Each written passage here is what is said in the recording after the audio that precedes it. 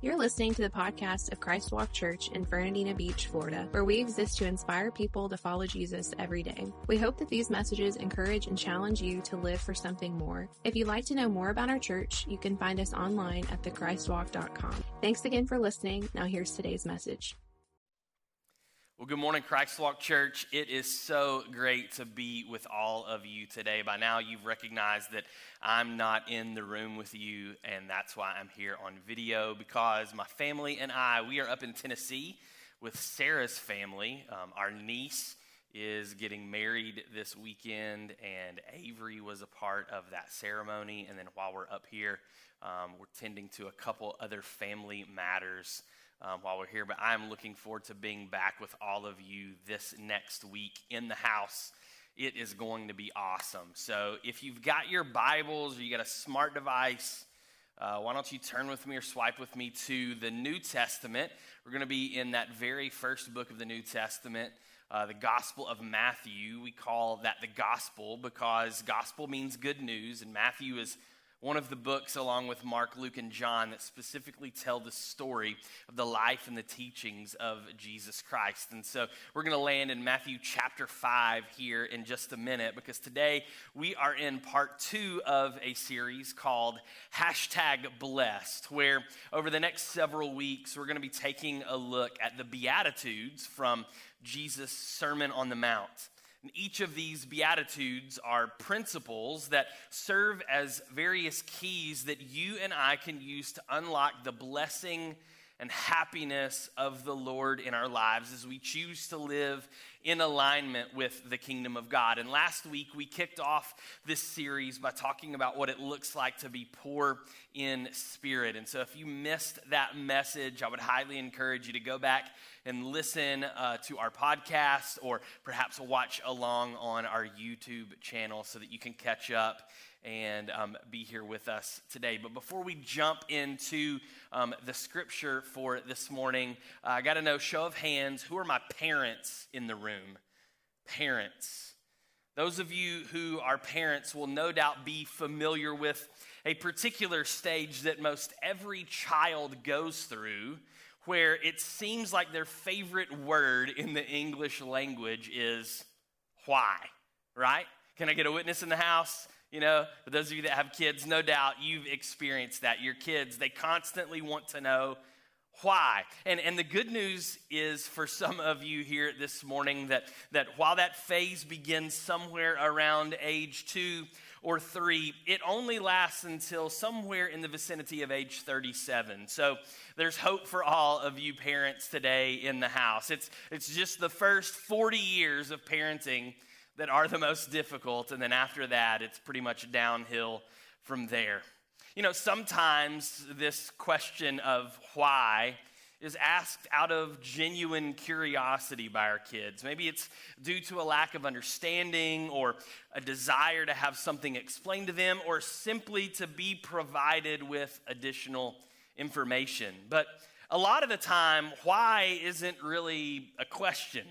In fact, it's really more of an argument. Why challenges authority. It's a means by which a child will pressure their mom or their dad to change their mind about a decision that's already been made. Or it's a ploy to manipulate a parent so that that child will, in the end, get his or her own way. Or it's perhaps a way to prolong a less than desirable outcome that the child realizes is nothing short of inevitable. And what I've come to discover is that many of us fail to get past this phase even as we enter into adulthood, particularly when it comes to the areas of our lives where we face adversity and tragedy and difficulty. You know, we're cruising along with our arrow pointed in the direction of Jesus. We're growing in our relationship with the Lord. We're living a lifestyle of integrity. We're showing honor up, down, and sideways in every aspect of our life. We're taking a posture of servanthood towards others. We're even living in generosity with our time, our talent, our treasure, and our testimony. We're doing all of the right things, the things that we're supposed to do. And then suddenly, out of nowhere, tragedy strikes, And our first inclination is to raise our fist to the heavens and declare, why? Why is this happening to us, right? Maybe you know somebody who you would say has struggled all of their life. Yet in the midst of all of that, despite all of that, they've continued to be a good, decent, and hardworking person. Someone that we would describe as salt of the earth. And just when it seems like something is finally going to go their way, the rug gets yanked out from under them and they fall flat on their face. And we see that happen to those around us that we're in relationship with, and we can't help but wonder, why? Why is that the case? Or perhaps you know a different kind of person. Maybe you know someone who is cruel and deceitful and cold-hearted and uncaring, but it seems that they have the Midas touch. They're constantly surrounded by success and prosperity, despite the fact that they use people and tend to throw them under the bus at a moment's notice in order to take advantage and get ahead. And we see all of that taking place, and we demand to know the answer. Why is that even a possibility? See, here's the problem. Just like a little kid, when we respond to these situations by asking why, we aren't really asking a question. Instead, we're trying to argue or even pick a fight with God. We're insinuating that in that one word, why, that life just isn't fair. What we're saying to God is that we believe that he should change the way that things are going, or that he should personally step in and do something about it. It perpetuates this attitude that we know better than God, and that perhaps he's not doing his job the way that he's supposed to. And so we want to get into an argument with him about it. And the difficulty of it all is that we just can't seem to reconcile within ourselves why it is that bad things can happen to good people. It just doesn't make sense. But you know what? The Bible never promises that the life of the Christ follower is going to be sunshine and rainbows all the time and full of health and wealth and happiness. And in fact, if someone has ever told you that, then that person is a liar. Consider what Jesus himself said in Matthew 16:24. He says, if any of you wants to be my follower, you must give up your own way, take up your cross, and follow me. Yeah, that sounds really inviting, doesn't it, right? Later in John 16:33, Jesus said to his followers, he said, here on earth you will have many trials and sorrows.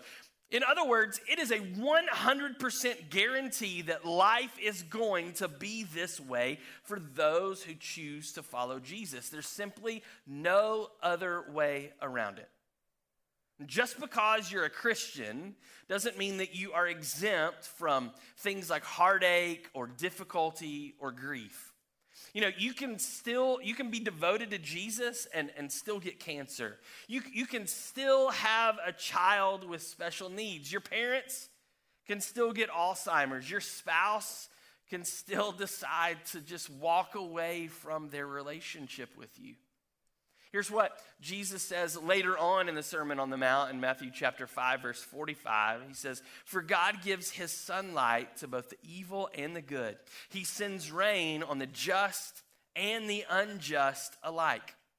At the closing of the Sermon on the Mount, later on in Matthew chapter 7, Jesus even shares a story about two men, one of whom is wise and the other is foolish, who built their homes on different foundations, one on the rock and the other on the sand.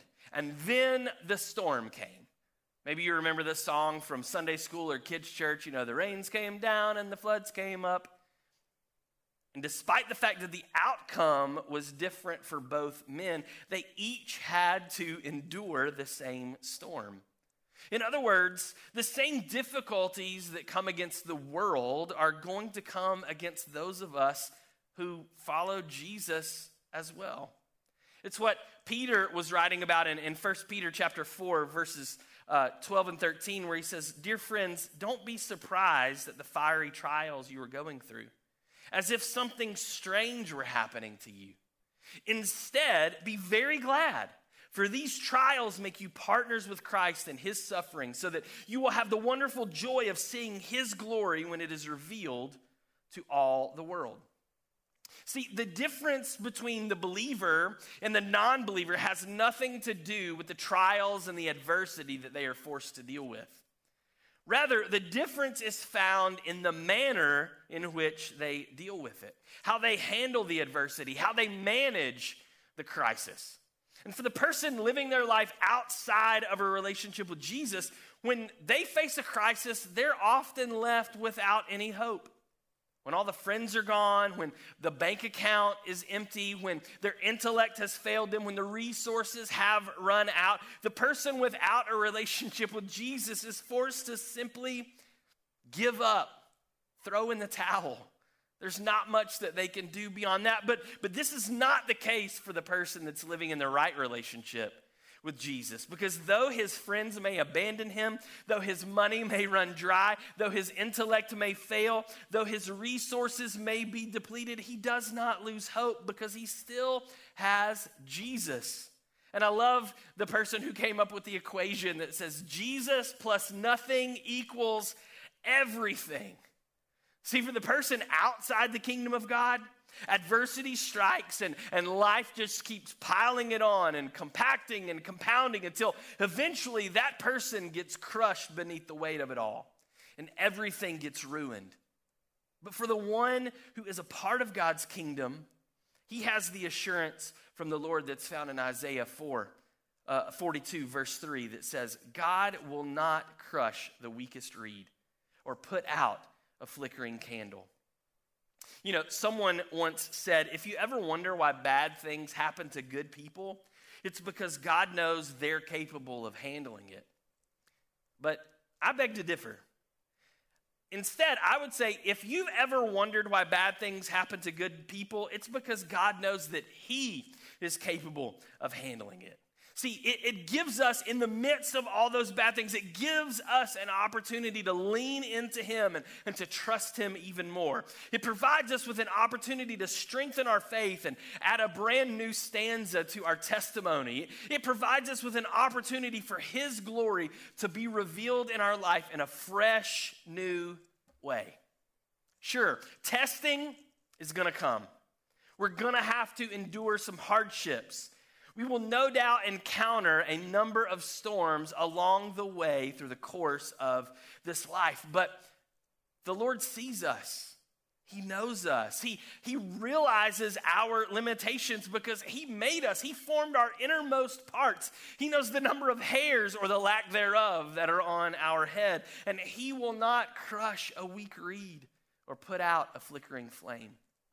And see, just when we think we've reached the end of our rope, you and I, we can be reminded of what Jesus says in Matthew 28:20. And be sure of this, I'm with you always, even to the end of the age. We can be reminded of Psalm 34:19, which says, the righteous person faces many troubles, but the Lord comes to the rescue each time. We can be reminded of Joshua 1:9, which says, this is my command, be strong and courageous. Do not be afraid or discouraged, for the Lord your God is with you wherever you go.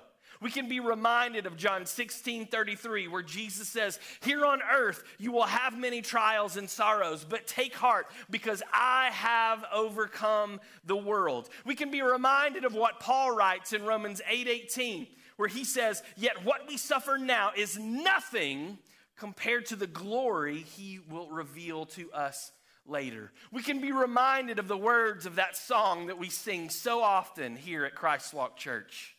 Christ alone, cornerstone, the weak made strong in the Savior's love.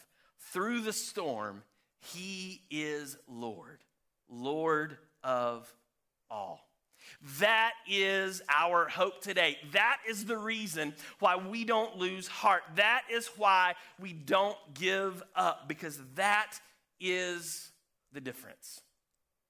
You know, it's interesting to me, but it seems that the one question that God rarely, if ever, answers in the scripture is the question of why. In fact, when we ask questions like, Why do bad things happen to good people? I'm not entirely convinced that that's really even a question that we should be asking in the first place. The better question, in my opinion, is what do good people do when bad things happen to them? And the good news is that the Bible is full of answers to that question, which brings us to the Beatitudes from the Sermon on the Mount. You've turned there already, Matthew chapter 5. Let's zoom in on verse 4 together. It says, "Blessed are those who mourn, for they shall be comforted." Now, the human experience has taught us that every person who experiences loss also mourns in some way, shape, form, or fashion.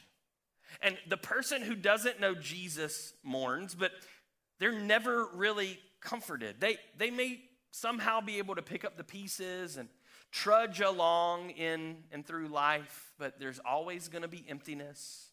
There's always going to be loneliness. There's always going to be a void or a hole that is left behind. The person who doesn't know Christ winds up living with bitterness and resentment as a result of the loss that they've experienced. It'll sometimes manifest itself in hostility and anger, or other times through addiction, or perhaps in deep depression, or sometimes simply by making everyone around them absolutely miserable. And then other times by just seeming that there's always a dark cloud hanging overhead.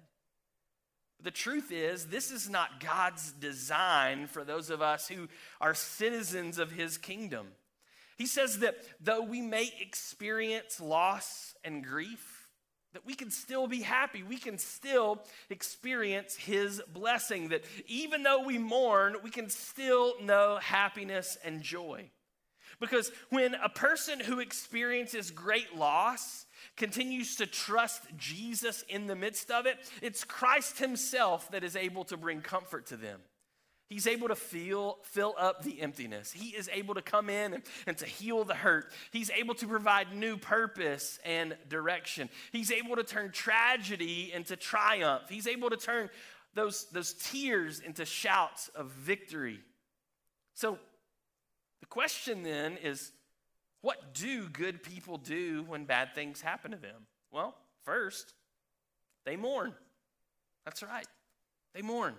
You need to understand that if you've experienced loss, it's okay to mourn. Because only those who mourn have the possibility of receiving comfort. As long as you walk through life maintaining a stiff upper lip kind of attitude, you're never going to be in position to receive that comfort you so desperately desire. The writer of Ecclesiastes, in fact, tells us that there is a time and a season to mourn.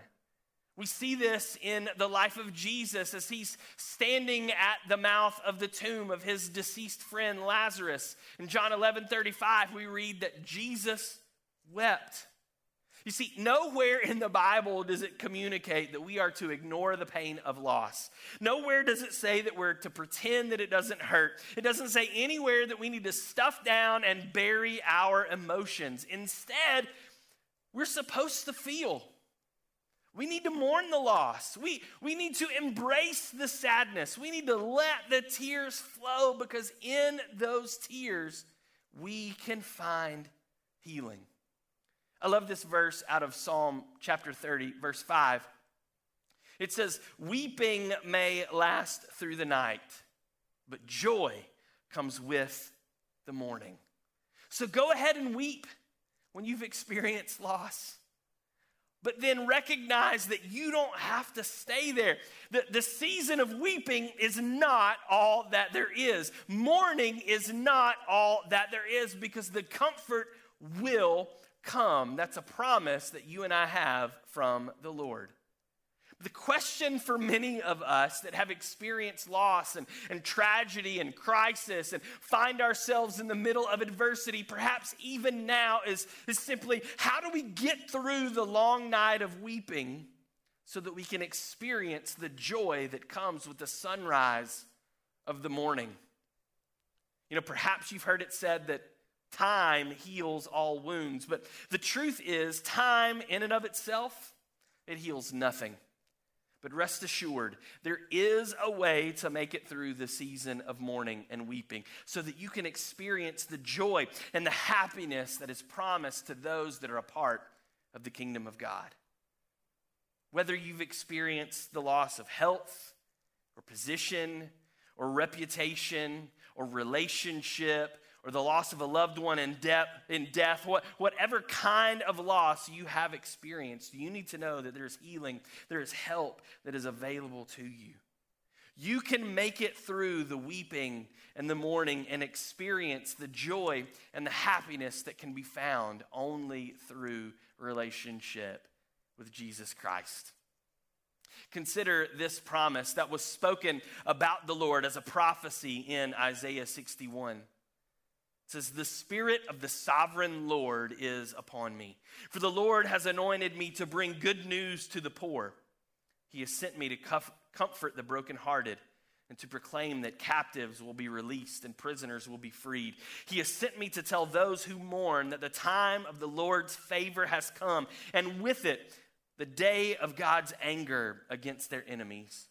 To all who mourn in Israel, he will give a crown of beauty for ashes, a joyous blessing instead of mourning, festive praise instead of despair. In their righteousness, they will be like great oaks that the Lord has planted for his own glory." That is the promise that the Lord makes to those who are his. That is the promise that you and I can take hold of for our life today.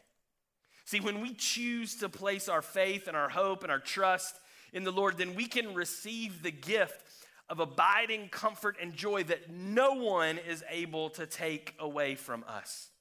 When you entrust the Lord with everything you have and with everyone you love, your testimony can then become the testimony of Job, who said, "The Lord gave me what I had, and the Lord has taken it away. But praise be the name of the Lord." Your testimony can be that of the Apostle Paul in 2 Timothy, who said, "For I know the one in whom I trust, and I'm sure that he is able to guard what I have entrusted to him until the day of his return." When you've placed your hope in Jesus Christ, your testimony can be that of Habakkuk, who said, "Even though the fig trees have no blossoms and there are no grapes on the vines, even though the olive crop fails and the fields lie empty and barren, even though the flocks die in the fields and the cattle barns are empty, yet I will rejoice in the Lord. I will be joyful in the God of my salvation." That's the hope that we have here this morning. Now, let's take a little closer look at our verse for today. "Blessed are those who mourn, for they shall be comforted." You know, it would be really easy for us to read this verse and interpret it more like, "Blessed are those that mourn, for they shall get over it." But that's not the meaning or the intention at all. See, that word comforted is the same word used to describe the Holy Spirit later in the New Testament. It's the Greek word paraclete. And paraclete is someone who is called to one side to provide assistance. And so this particular promise from the Beatitudes is not that those who mourn will simply get over it, but rather that those who mourn will have a special place reserved for them right beside God himself. It kind of makes me think of a small child that's maybe fallen and skinned his knee, and his mother gathers him up in her arms and tends to his wound, calming his whimpers and drying his tears. When we cry out to God in the midst of our anguish and grief, it is then that the Lord calls us and draws us to his side, close to his heart, under the protection of his loving embrace. No wonder the promise for those who mourn is comfort and blessing and happiness, because those that mourn are called directly to the Lord's side.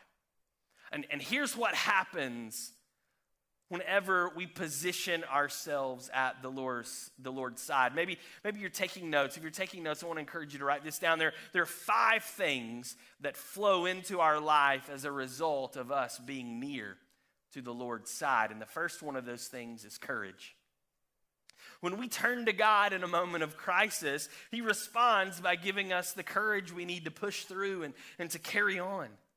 When you feel like you have no more left to give, when it seems like you won't be able to take another step, when you just can't make it any further, the Holy Spirit floods into your life and gives you courage to face the next day and the next day and then the next day after that. Philippians 4:12-13, Paul says this. He says, I know how to live on almost nothing or with everything. I have learned the secret of living in every situation, whether it is with a full stomach or empty, with plenty or little. For I can do everything through Christ who gives me strength. First off, the Lord is going to bring us courage. Secondly, when we come close to his side, he gives us calm. He gives us calm. See, in the midst of adversity, the person that is without Jesus often becomes anxious and fearful. But the person who is walking with Christ can lean on the truth of what Paul writes in Philippians 4, verses 6 and 7, where he says, don't worry about anything. Instead, pray about everything. Tell God what you need and thank him for all he has done. Then you will experience God's peace, which exceeds anything we can understand. His peace will guard your hearts and minds as you live in Christ Jesus. Though the storm may be raging all around you, God's promise, the one that comes to us from the one who looked at the storm and said, peace, be still. His promise to us in the midst of all of that is his peace and his calm today. The third thing that's going to come into your life as a result of you being close and near to the Lord's side is companionship. Companionship.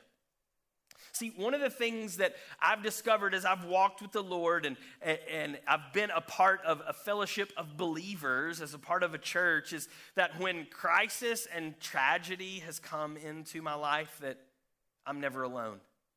See, when others know that you're struggling, when they know that you're mourning, when they know that you're having a tough time, they can provide a great deal of comfort through a text message or a phone call, or maybe providing a meal for your family, or simply dropping by to just chat with you, encourage you, and pray with you. See, this is the power of life groups. And it's one of the primary reasons that you should make it a point to be in one this fall when they launch later at the end of this month. You'll be finding out more details about that in the next few weeks. But I would highly encourage you, get into a group, surround yourself with some other people, get out of these rows and get into a circle and do life with other people. Because when crisis hits and devastation rears its ugly head in your life, it's often the fellowship we have with other believers that can serve as a sustaining force of comfort for us. Consider the writer of Ecclesiastes from chapter 4, verses 9-12. He says, 2 people are better off than one, for they can help each other succeed.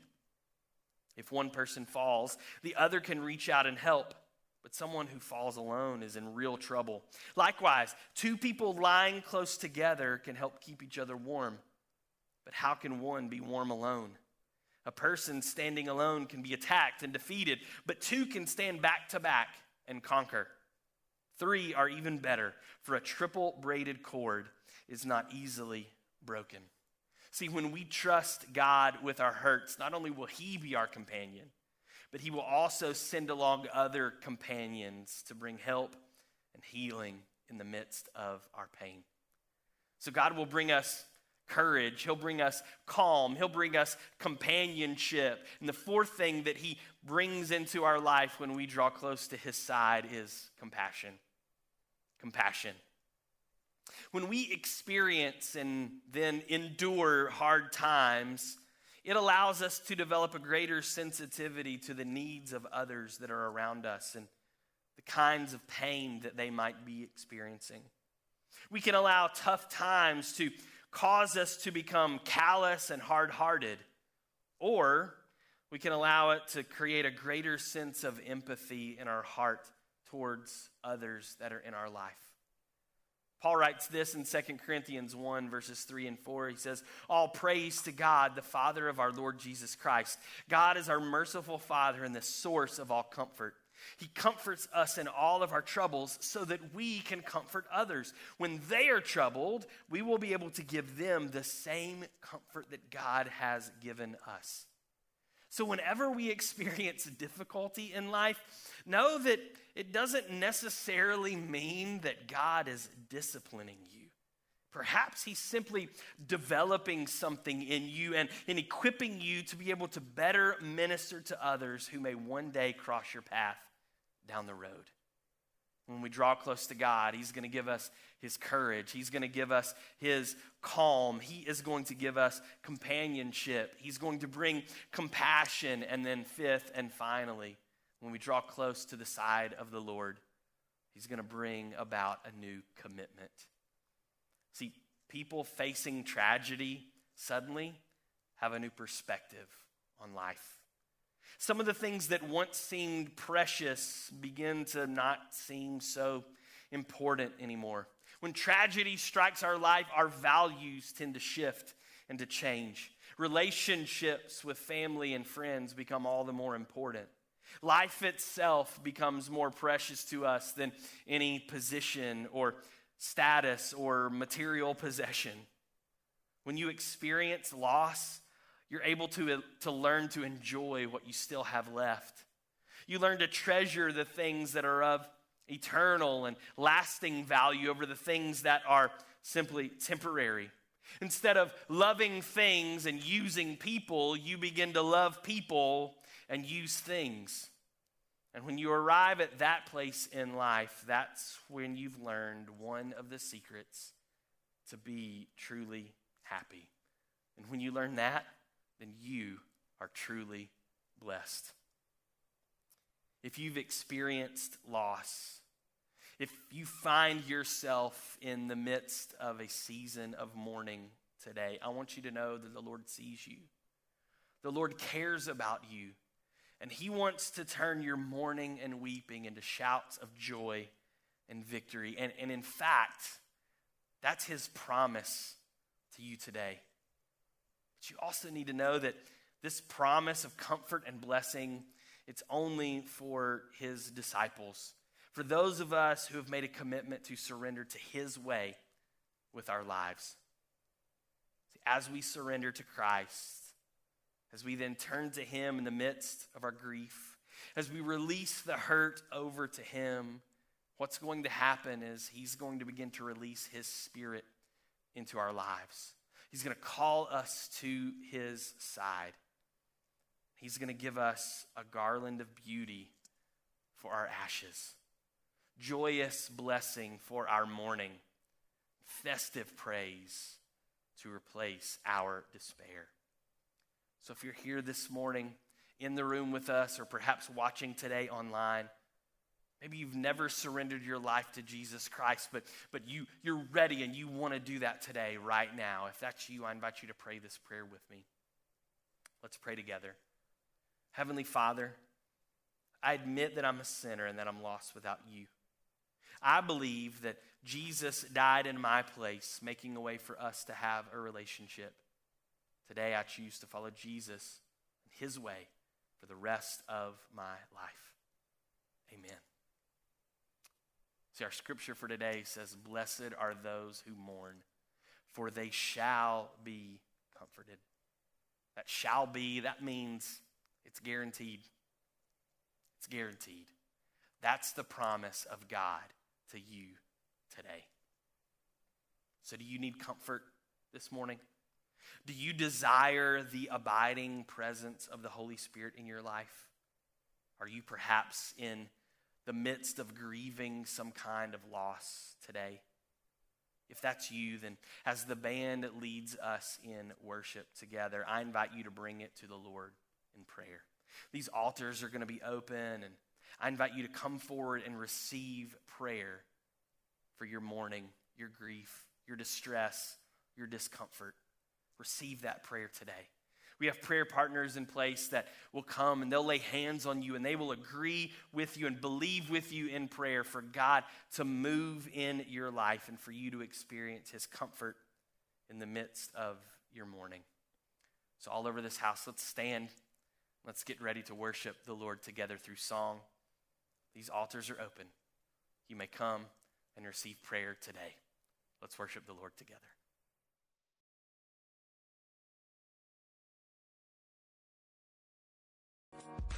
We hope you enjoyed this episode of the Christ Walk Church podcast. Don't forget to subscribe so you don't miss out on future episodes.